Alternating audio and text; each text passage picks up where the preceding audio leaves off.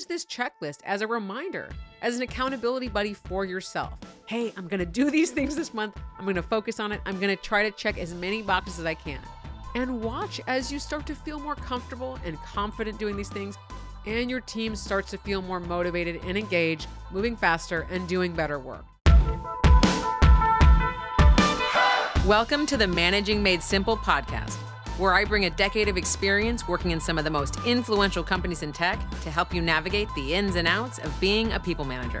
From conflicts to feedback to delegating and more, we will leave no stone unturned when it comes to what makes us love managing, kind of hate it, and everything in between. Doesn't matter if you're a new manager looking for some tips or a seasoned manager looking to up their game, everyone is welcome to hang out with Managing Made Simple.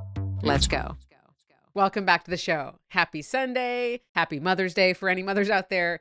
Today we're doing a Sunday Scaries, really just about a general sense of overwhelm. And I know when I felt like, I know I need to change a bunch of things. I don't know where to start. I'm feeling just general purpose stuck. It's really helpful to get a very specific list of things to do. So that is why I made you this checklist. I created the Thriving Team Scorecard, a list of 20 actions that you can do in a month, ideally more than once, to create more clarity in your team, to make sure you're in a habit of giving feedback, and to create an overall sense of we've got this figured out as a team. And what I'm challenging you to do for the next 20 days is to chip away at this scorecard. And at the end of 4 weeks, checking in with yourself and saying, okay, how do I feel? Do I feel like my team is up and running a little bit more smoothly? Are expectations clearer? Are people seeming a little bit more motivated because they got that feedback they needed? So before we dive in, head to leahgarvin.com/scorecard to grab this checklist so you can follow along. Got it? Okay, so we're looking at the scorecard here, and I have 3 sections: self, team, and company. And these actions apply whether you are a small business owner or a manager in the corporate world or a manager of managers, because this list of 20 items covers off general great management skills no matter what situation you're managing in. Let's start with self. Okay, this is the category of things that can help you feel a sense more of certainty around your managing, a little bit of self-reflection. How are you continually improving your skills? So the first 3 things on this checklist: reflect on a win you experienced as a manager, reflect on something you could have done better or differently as a manager, and ask a team member for feedback. These things are going to give you that perspective into how are you doing? You're doing that self-feedback, so you're building comfort on, okay, I can give myself feedback, I can practice these feedback skills, and I can change. I can show up betterly for my team member. And the last one, asking a team member for feedback, that can be a tough one. I understand that it can feel like this opens up a whole can of worms. And if you're getting stuck on that one tip that I have is to set the tone with the team member saying, hey, I've been working on this thing. For example, being more direct, setting clear expectations. And I'd love for you to give me feedback on how that's going. When we put some constraints on feedback, it makes it way, way easier to ask for it. Okay? And as you're looking at the checklist, start thinking about, when can I do one of these things? Do I have a one-on-one coming up? Reflecting on that when you could do that right now. And then you want to be checking these boxes as you go. So the next section is team. And these are fundamentals on how we build a more cohesive team, a more motivated team, because people understand their expectations. So working through this list, we want to make sure we're respecting working norms around email communication, chats, not sending people emails on Sunday afternoon that seem time sensitive. Next, setting clear expectations. Okay, I did an episode about this recently, the superpower of expectations. And we always want to make sure when folks are feeling stuck, when they're not moving forward, that we can set or reset again those expectations. Next, learn something new about a team member. Ask them about themselves or their family or something they're interested in or what hobbies they like. The more we learn about our team members, the more we show we care about them as people, as whole people who have lives outside of this job. And that drives motivation, builds trust, and in turn, psychological safety. The next few items on the checklist are about communication. Sharing pass downs from your leadership team if you've been getting information that hasn't quite moved down the chain, or sharing things that are top of mind for you if you're a business owner and feel like, hey, I haven't relayed all of these things to my team. Sharing pass downs on a regular basis helps everyone feel like they're in the loop and that you trust them with important information. We want to deliver a piece of positive and a piece of constructive feedback using the SBI Situation Behavior Impact Framework. Now, this is one of my favorite frameworks because it works great for both positive and constructive. It's really simple and it's specific and actionable. Take, for example, in the meeting this morning, you brought a clear agenda and we were able to get through all the items without going over time. Okay, that might seem like a simple piece of positive feedback, but it shows a team member the behavior that you want to see more of. By contrast, in the meeting, we had an agenda, but unfortunately we got off track and we weren't able to get approval on the final decisions. In the future, can you kind of manage the meeting more closely? Love that. Super specific, actionable. It's obviously about that situation, not about you as a person. It's not personal, and it helps someone know how to move forward for next time. Moving down that list, we want to thank a team member for something awesome they did, big or small. We don't want to wait to give recognition until there's been some huge milestone, because a lot of times that might be months between pieces of thank you. Instead, we want to thank someone around a little thing. Thank you for helping a team member get onboarded. Thank you for staying a few minutes after that meeting to answer a few extra questions. Thank you for whatever thing that's small that mattered. We want to be doing that regularly. This is not something you should check off once throughout the month. I encourage you to check this box. Let's say 15 times this month. Check the thank you box 15 times and you'll start to see higher motivation on your team because people need to hear thank you so much more than we do it. Next one is to show up on time to your one-on-ones and do not schedule them last minute. This is something I talk about in the episode around leading with empathy with the amazing Carrie Jacobs. In Carrie's research, she found this to be the second most important factor for a team member feeling like their manager values them, that your manager showed up on time for one-on-ones and didn't reschedule.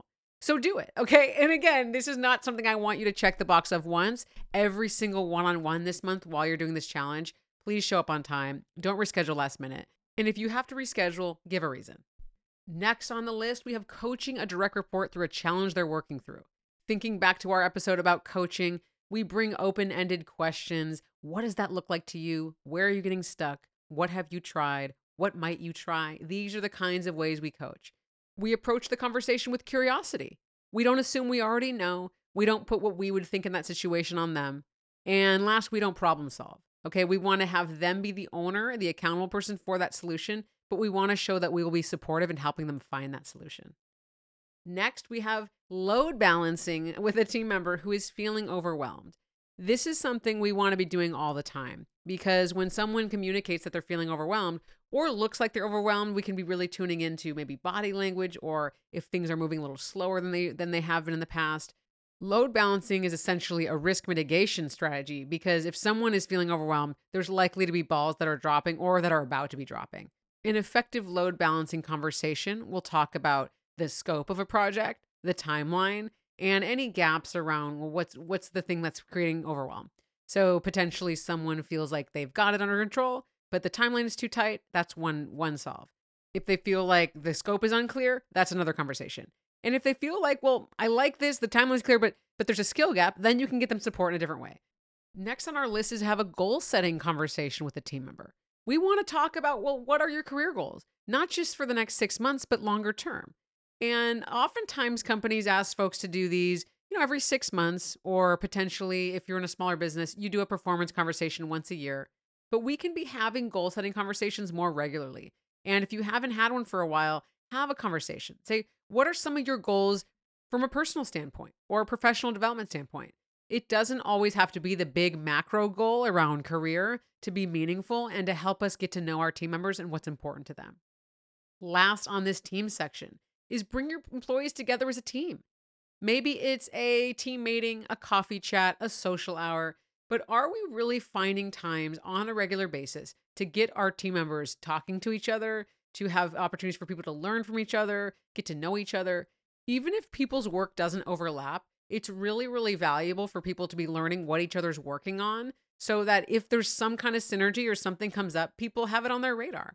So I like to combine team meetings with some social things, having a little bit of business, a little bit of fun together so that people let their guard down a little bit, but you can still make use of the time effectively. And please have an agenda for that meeting because when meetings run over, especially these team ones, when it feels like potentially optional, when the meeting runs over week after week, people stop wanting to show up and it creates a snowball effect that people think, oh, we don't really run on time. You want to be modeling the behaviors you want people to be honoring. So if you want meetings to end on time, you want meetings to have agendas, you got to have your team meeting have an agenda and end on time. Last section is about bettering the company.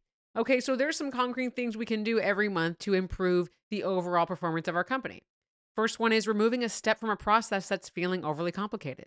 Okay, simplifying the complicated, streamlining process. This is all of our responsibility to help everyone operate more smoothly. This is really how we do more with less, by removing steps, by simplifying. And this is going to improve motivation on the team because nobody likes to be in a team where there's too many complicated steps for completing a task, okay? Let's call it. Nobody likes that. So when you remove steps, make things easier, that boosts morale. Next, we want to amplify a win from one of our team members and share it in a bigger forum. Maybe if you are in a bigger company, that's sharing it up your executive chain. If you're a business owner, potentially it's sharing it on social or sharing it with other employees. These kinds of things show people they matter. But we always want to make sure we are recognizing someone in the language that works for them. So if public recognition is not the language that works for someone, we want to know that first before we put them in the spotlight. Just check first with that person, sharing, hey, I really want to celebrate this win. What works for you? Are you okay if I reply all? Are you okay if I share this on social? Are you okay with XYZ? So they say yes, and then you're good to go. Next, we want to spend 20 minutes, over the course of a month, a few times ideally, on researching industry trends and sharing takeaways with our team members. Our team members are looking to us to be thought leaders in our space, in the subject of our company. So the more we do that, the more we show them, hey, I have points of view. I'm eager to hear yours. I'm passing information down, and I'm thinking more strategically about our team and about our business. Last but not least, item number 20, connect the dots between a team member's work and the priorities of the company. This is so important because this ignites a sense of purpose. It shows people that their job has meaning. And I am telling you, you can do this about any single role in any single company. If you are getting stuck here, go back to the episode where I talk about the power of storytelling with brand story coach Alex Street, because he breaks down how to show people their why in any kind of job. And I believe this dot connecting, this is going to help us move past quiet quitting. This is going to help reignite engagement. This is one of the secrets. And if you are doing this continually, you are going to see such higher quality work from your team members because they actually care. They say, oh, it matters when I perform this task well. Oh, my job really means something. I see it. And the more they feel seen, the better they show up.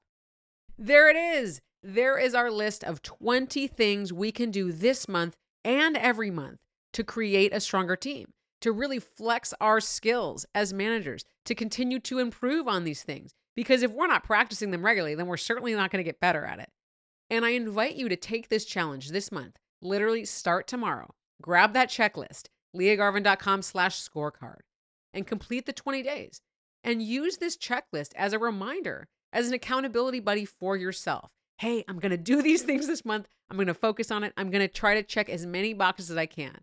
And watch as you start to feel more comfortable and confident doing these things, and your team starts to feel more motivated and engaged, moving faster and doing better work. I am so freaking excited for you to do this challenge, and I invite you to please send me an email at the end of the 20 days and let me know how it went for you. Let me know the change that you saw, because together we can all make the workplace a better place for everyone if we are deliberate, intentional, and trying. Okay, it's all about trying, practicing. We're not always going to get it right, but by showing up for our teams, that's how we get better. See you next time.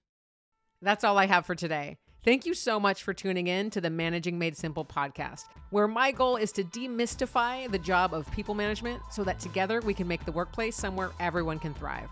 I always love to hear from you, so please reach out at leahgarvin.com or message me on LinkedIn. See you next time.